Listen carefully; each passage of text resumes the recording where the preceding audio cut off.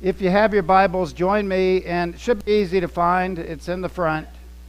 Genesis 1 and 2, and also actually 26 today. That's what we're going to be covering. Yeah, it is. It's kind of funny. It's like looking around. Where's that noise coming from? Holly goes, Dad, I think it's you. So it was me. Yeah, I'm sorry. You want to come back up and do that? Oh, it didn't throw you off. It threw me off because I missed one of the slides. I'm sitting there, what's wrong with this phone? Okay, so we started a series last week on worldviews. And last time we looked at that Jesus is the truth. That was in John 8:31 and 32. And that he's the only way to God in John 14:6. Today is an equally important, and we're talking about developing a Christian worldview, not a worldly worldview, because those are two different things. So when we talk about creation, we have a different set of understandings of how the world was created. I want to give you two theories. They're not Christian, by the way. Not invented by Christians. Maybe one of them you will recognize right off the bat. Theories of creation, how all of this came to be. In my mind, it takes way too much faith to believe this. And we'll unpack that this morning. The Big Bang Theory. And I pulled this right off NASA's website. So NASA has bought into this theory. So an unexplained explosion took place. This was really first developed by Georges Lemaitre. That's how you say it, Lemaitre. The universe began at a central point, and then the universe expanded. So when you talk about the Big Bang Theory, there was a moment in history, a moment in time where the universe and everything that was created exploded. And according to this theory, it continues to expand. So when man launches, let me get into this for a minute. Edwin Hubble, the Hubble telescope, they have all these things named after Hubble. Notice that the galaxies were moving away from us. This was in 1929. So when he looked through the telescope, he could see that the galaxies were expanding. This was part of the Big Bang. It continues to expand and to continue into outer space. We're now finding galaxies that we didn't know about before. But the reason we didn't know about them before is because we didn't have the equipment that we have now. As a Christian, we believe that those have already been firmly established. And so this was directly on NASA's website. See you later. And so the earth is pulling away and the universe is expanding. That is one view. I would maintain that if there was an explosion and there was an expansion, God was the one that did that. But that's not what happened, because Genesis very clearly tells us. The second theory, which is now waning, people aren't seeing this. The Big Bang Theory is the leading belief in our culture today. The steady state theory, the world had no beginning and will have no end. Well, when I come to Revelation, I see that it does end. In fact, Paul says the creation in Romans 8:9, the creation is groaning and waiting the redemption of Christ. So this was proposed by Sir James Jeans in 1920. And also it was developed by Hoyle Gold and Bondi in 1948. So from about 1920, and really it predates the Big Bang Theory. So this was actually one of the first theories, and it continued to gain support. The universe is expanding, but it does not change over time. So yes, it's expanding, but symmetrically, it remains the same. And I'll give you a little chart here in just a second. So here's the two theories side by side that you can see. In the steady state theory, matter is constantly created as the universe expands. So you can see it's symmetrical. As it expands, it continues to multiply and multiply. The Big Bang theory says that it dilutes. So what happened is, from this moment of this combustion that took place, in which everything just happened to be right into place, and it's crazy. But anyway, it begins to slow down. Those are the two theories. I wrote in our notes this week that I recently joined the Champaign-Urbana Astrological Society. We actually voted on some things the other night, and there was a professor from Arizona State was talking about meteors. Just to give you a quick view of how we should view our world as we're learning about these asteroids, and I'm going to highlight this little guy right here. If that asteroid hit DC, it would cripple the city. And there's a big one. Now, there's a double asteroid redirection test that's going to be done in October, this October. What NASA's going to do is that there is a meteorite right now in our solar system. And so what they're going to do is try to hit that asteroid and redirect it to see if it would work. NASA's working with the Italians actually on this project. And I'm sitting there as I'm looking at these asteroids, and actually I stayed awake for it, believe it or not, but he was talking about the asteroids, and I was sitting there thinking, that big one, that's a pebble to God. It's a different way of viewing our world. How we as Christians cannot buy into the evolutionary theories, cannot buy into the Big Bang theory, cannot buy into the steady state theory, but that we have a view that God created everything, and that everything has a purpose, and it's what I like to call the grand design of God.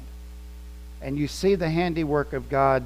And when I'm out with a telescope or I'm looking at whatever's out there, I'm thinking, wow, look at what God did. There's such more, there's a more appreciation than studying it scientifically, because we know the scientists behind it. And so let's look at this today. So this should be pretty easy. God created the universe. That should be our stance. God created the universe. Now, if we look at this, in the beginning, God created the heavens and the earth. The word beginning, reshit, means that at a point in time in history, something happened. There was a beginning. This should not be confused with God showed up on the scene at that moment. God always existed, Christ always existed, and the Spirit always existed. He has no beginning, he has no end. But in the beginning of our life on earth at this moment, God showed up. And this word reshit really means a point of time at the beginning in which an action took place. And also the Hebrew word Genesis or Genesis comes from that root. So at this moment in time, God decided that he was going to create the world. God, you would think the word here that Moses uses, and by the way, Genesis, people don't realize this, Genesis is a revelation from God to Moses. Moses was not in the beginning when God created the heavens and the earth. So Genesis is divine revelation given to Moses. So in the beginning, God, and the word here is not theos, it's Elohim. Elohim. And that means the majestic one, the one true God who did everything. The word created, bara, means, listen to this. This is interesting. It's a qual stem. But it says to make something that had not existed before. To make something that had not existed before. Here you have the Elohim creating something that had never come into existence. And if that point was a big bang, it wasn't, because we know that God showed up and he spoke the creation. K.A. Matthews writes this: the striking feature of the word always, and this is the word created, is always attached to God. It therefore conveys the idea of special activity accomplished by deity that results in a newness or a renewing. Bara always refers to the product created and does not refer to the materials which were used. Let me give you a couple examples. In the beginning, God created. And this word created, this is something that I learned that was quite different this week. Ephesians 2:10, you were created in Christ Jesus. The word created connected to God the Savior. Revelation 4:11, you created all things, speaking about Theos, God. Colossians 1:6, for by him all things were created. Whenever that word created is used, it is attached to God. Only God can do the creation. For you are created in Christ Jesus for good works. And anybody that trusts in him is a new creation. The old things have passed away. New things have come. Only God can do this. Scientists cannot do this. They cannot continue to change anything. And I don't know if they're going to be able to even budge that asteroid, but I guess they're going to try. God created the heavens, that's Shemim, and Eretz. And this word heavens means sky and atmosphere. So therefore, God had the skies created, and there was a purpose for those skies. Then the Eretz, the surface of the earth. God did that. We're not doing all of Genesis. I've only picked out 2, but I want to kind of go through God's creation acts. The first day, God creates light and separates it from darkness. It's interesting that we use from this point on, it is a metaphor, if you will, of those who are in darkness and those who are in light. So here you have God separates the light and separates it from the darkness. And this word refers to a 24-hour period. So when we look at the creation, we can say that in 6 days God created everything that we see. And there was a methodology behind how God created everything. The second day, God formed the sky. So he put the clouds in, which would also bring the rain, which would also affect everything on earth. God did that. He formed the sky. Day 3, the dry ground and the vegetation. Day 4, filled the sky with the sun, the moon, and the stars. Spoke it into existence. Quite amazing. Let there be, and it was done. God spoke it. That's why when I think about NASA and this massive thing, if it hit us, it would destroy us by 20,000 times. Just seeing God throw a little pebble out there. That's how big our God is. That's the song we sang, right? Our God is awesome power. Yeah. Day 5, he filled the water with fish and the sky with birds.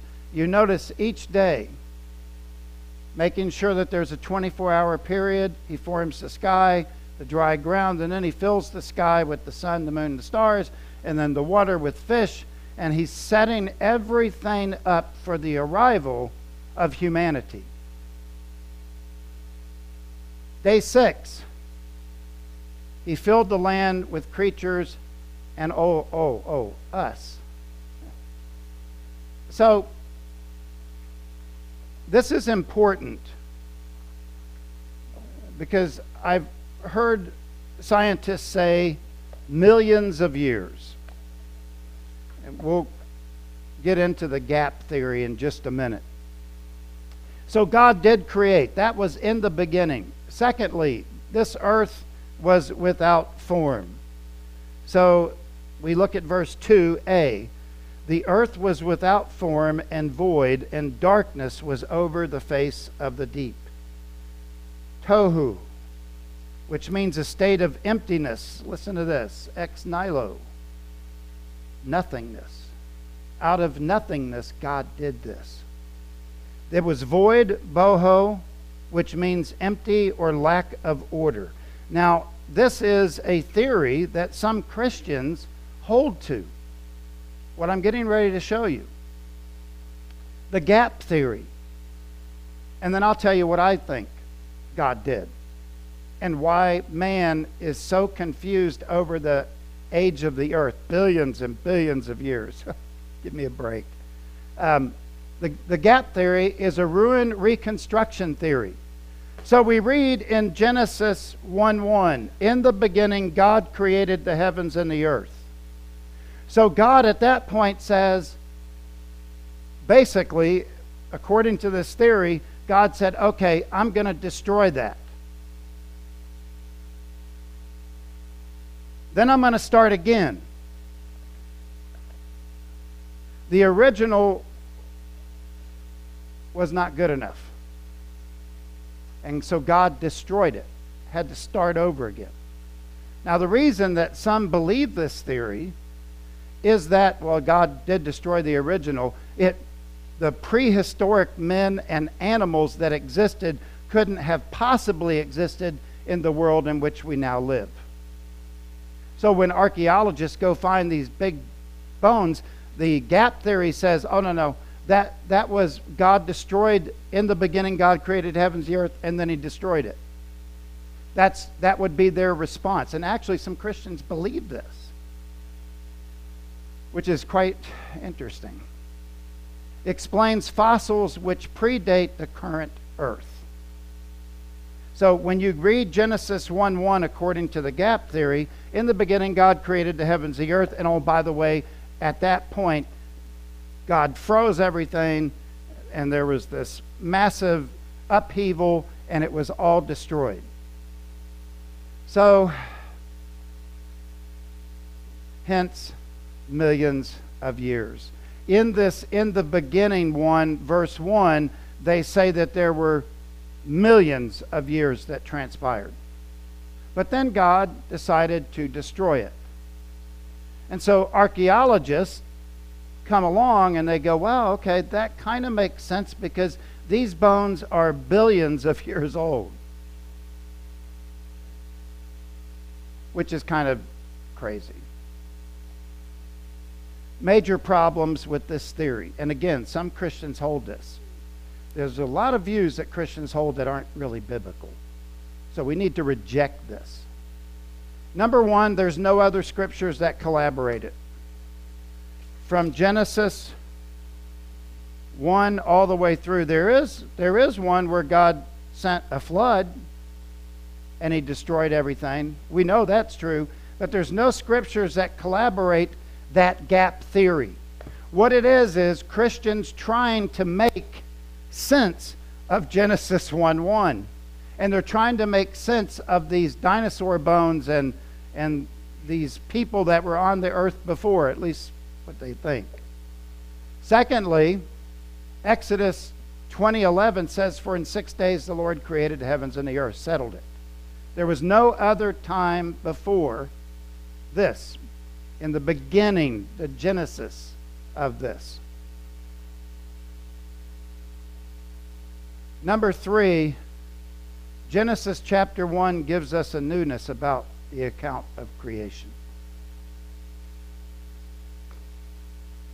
My own personal view, and I don't mind sharing it with you, my own personal view is that God created a mature earth.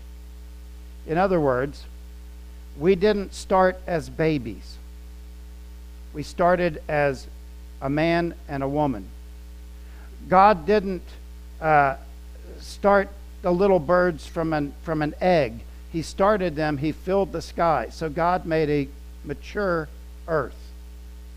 So when man comes along and they see these massive mountains, when they dig into the strata, they pull it out, it gives the appearance of millions of years in which God created like that. So man's view of creation is skewed. By the way, you can look at creation and know that there has to be a God. There is a God that created all of this, and fortunately, we know him. Darkness was over the face of the deep. There was lack of light surface, so you have this, I know you can't see it, but the earth was completely covered with water in the face of the deep. Now, it's interesting to me. I did a deep dive, and sometimes pastors can do too deep of a dive, but I want to make a reference here to water and why it's so significant. Because the skies give us rain, which God developed, this ecosystem in which we receive everything that we need. This is true. Water in the human body. The brain is 75% water. Our blood contains 83% water. The heart contains 79% water. The bones, 22% water. The muscles, 75% water. The liver, 85% water. Kidneys, 83% water. Where does that come from? It comes from the fact that God said water is going to be a significant event in the life of humans. Over 65% of your body, cumulatively, has water. Wow. I'm going to tell you, it takes way too much faith to believe that this thing just... There's too many... It's like I've always said, there's too many coincidences to be a coincidence. So, kind of amazing. And the Spirit of God was hovering over the face of the water. Ruach, divine power of God hovering, which was stationary. I love this picture. It's like the Holy Spirit was over creation. And I think of what Kyle said in his commentary, in such a way as this, the Spirit of God moved upon the deep, which had received at its creation the germs or the genetics of all life, to fill them with vital energy by the breath of life. That's an amazing statement. An amazing statement. And also what you will see in Genesis, involved in Genesis and proven in other scriptures throughout the Bible. God the Father, the Holy Spirit, and Christ were all involved in the creation of us and the world. Secondly, after God created the universe, the stars, everything was in place. You couldn't create man before then because man would not survive. So what I want you to see is, when you go back and you read the account of Genesis chapter 1, you see this moment in time when God said, "Let there be light," and there was light. And let the light separate from the darkness so that there would be a day.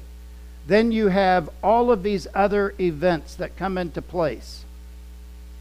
And then when everything was perfectly ready for man to inhabit the earth, there was oxygen, there was nitrogen, there was all of these chemicals, just enough for us to have life. God brought forth man and created.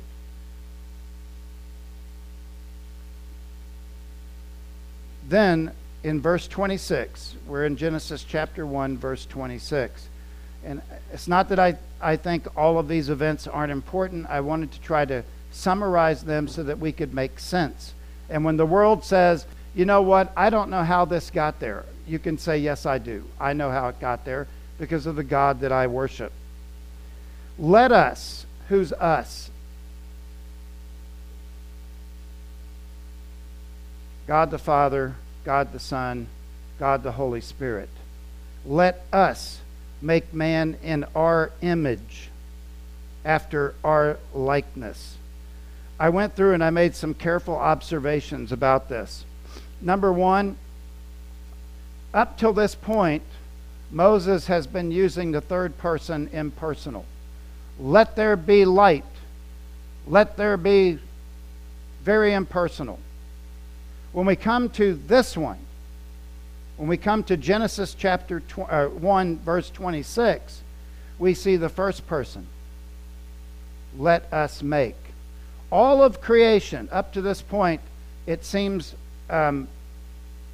abstract. It seems God just spoke it. It came into existence. It was literal. But when it came to man, it got personal.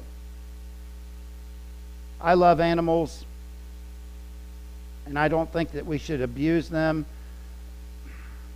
And I know that God knows a sparrow when it hits the ground. He knows it.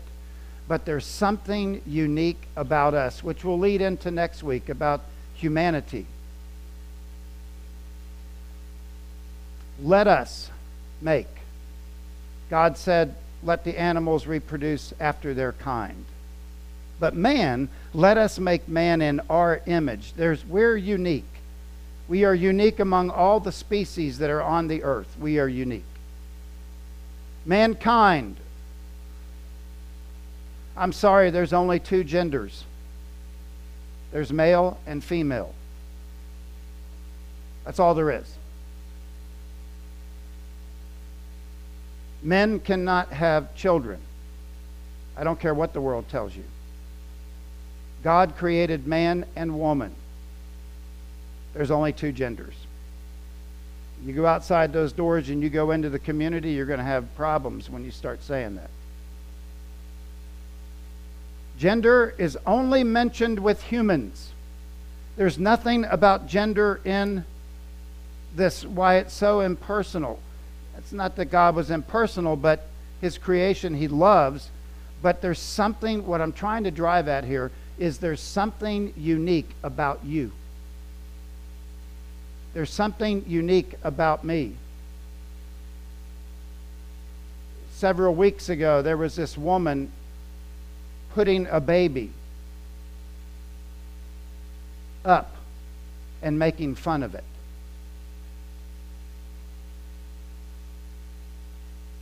And that was a conservative. As a Christian, I responded. All life is precious in the eyes of God. Whether there's a deformity, whatever it is, life is precious because we are created in his image. So let us make. Man shares a likeness to the Creator. I want you to understand this morning how special you really are. How unique. How God put all of us together and cared enough to create the reproductive system in the woman so that she can continue to give birth to children and keep the line moving along. You are unique. You are special. God loves you. John 3:16, for God so loved the world, kurios, the world, human, that he gave his only begotten Son, that whosoever believeth in him should not perish, but have what? Eternal life. Wow. That's how unique you are. Now there's four explanations of let us make. I'm going to run through them quickly because my time's getting away from me. 4 ways to explain let us make, and again means to fashion. So we were fashioned, created. God and the heavenly angels were involved. That's one. The plural attempt to avoid resemblance of human with God. So there's this attempt to say, well, we're not really like God. But yet God says, let us make man in our image. The image is so important.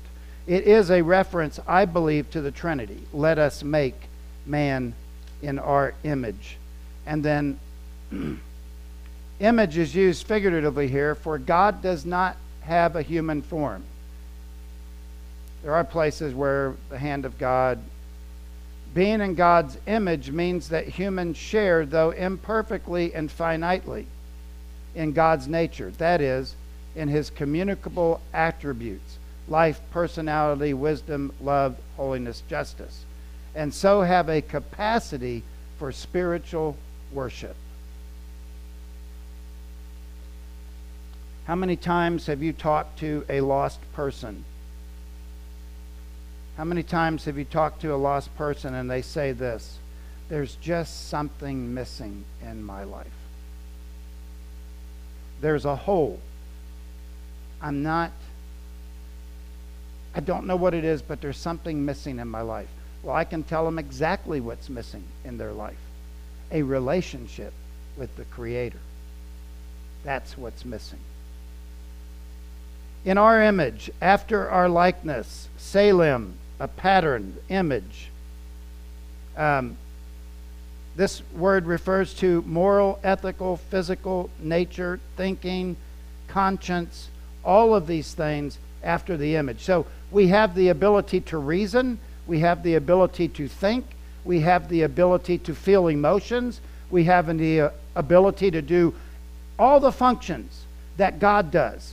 God wept, God rejoiced, God was happy. We have all of those attributes, and those who do not know Christ have perverted those attributes. So what the world finds joy in, we would scoff. It's just perverted how the world thinks. I saw something the other day that California legislatures are getting ready to pass legislation that will allow for abortions outside of the womb. For us, that is horrific. Infanticide. This is the mindset of humanity. You're only important until it becomes an inconvenience. Then you're expendable. Unbelievable. In likeness, demute, which means similar but not the same. So in some sense, God created us like himself. And when Jesus came to this earth, he came in form of a baby. And he grew like we grew. And then he developed favor between God and man, and eventually went to the cross having never sinned once in his life. And then he went to the cross and took on my sin, your sin, while dying on the cross. Jesus did that for us. And so I thought about, let all of your thoughts be captive to Christ. And part of that being captive is remembering that we have a different view of the world. Some of the shows that I watch, they talk about billions of years, and I just go, 35,000 at least, maybe, based on the biblical timelines, not billions. Because when you do that, to man it looks like it took billions of years to do this, but God did it like that. And everything that's floating out in the universe, God did that. It's awesome to see what God did. So when I look through a telescope, I get super excited to see Jupiter. The other night I saw the rings of Saturn. Wow! God did that. Scientists, well, that was positioned here, that was like this, and it all just kind of came into place. Really? How can a little atom, boom, and just so happens the sky is there? I do not have enough faith to believe that. Wow.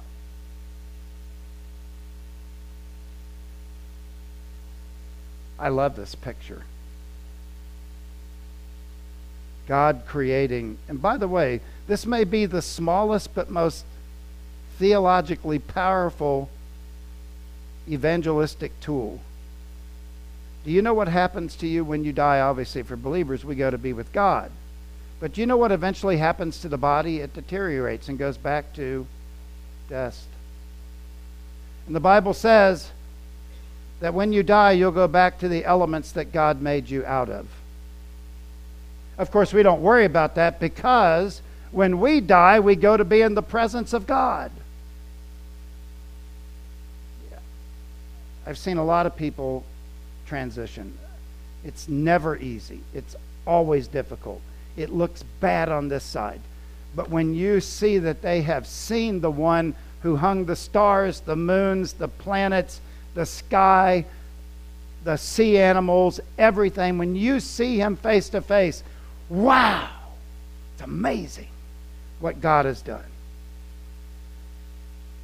Colossians 1:6, for by Jesus were all things created. That confirms the let us make man in our image. In heaven and that are in earth, visible and invisible. Jesus Christ was involved, God was involved, and the Spirit of God was involved in creation. And how that came together is mind-boggling, and it's like nailing jelly to a wall. But I believe it. And I will die by that. That God created all of this. There's too many things. There's too many things to suggest that this was designed. My goodness. You think about how the heart pumps blood around. You think about the vessels in your eye and how sight comes about. You think about just the ability to breathe and the lungs that God installed in humanity. It's amazing. I can't believe that just happened. Our Sunday school class is watching Ken Ham. And if there is a building, there is a builder. If there is a plan, there is a planner. You can't just have nothing. Let's sit here for 4 hours and see if something develops out of nothing. But that's what God did. He spoke it into existence. Lastly, and I'm going to end here, he gave us dominion. And let them, that is man, have dominion over the fish of the sea, over the birds of the air, of heaven, over the livestock. You know, it's interesting. Why did God put livestock?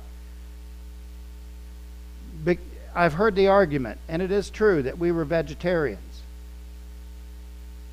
Why would you need livestock? Why would you need meat? Boy, I like meat. I'm probably going to cook a little steak tonight. I don't know. But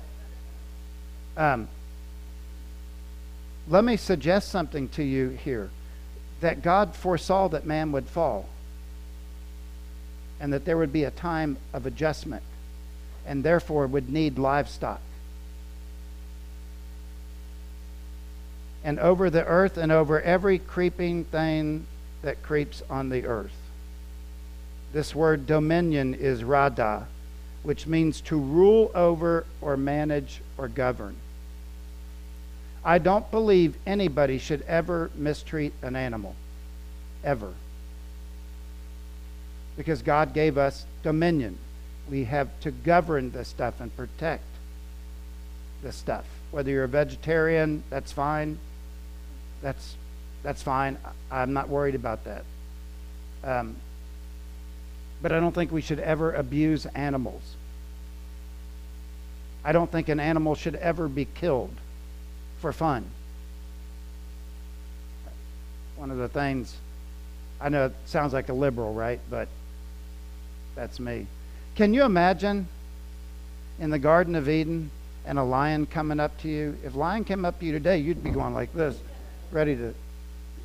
But can you imagine in the beginning, before there was sin, all of these animals, you could walk up and pet a lion. Good morning, Mr. Lion. You're not going to eat me until chapter 3. all these animals. I know there's probably different kinds of animals, but Adam and Eve had this utopia. But because God made us with the ability to reason, the snake came along and said, you know what? In the day that you eat from this, you will know good and evil, and you will be like God. They should have been thinking we're already like God. We already have a relationship with him. But then at that point, we started going on safari because man sinned and fell. The reason you're wearing clothes today is because there's sin. Anyway, let me close with this.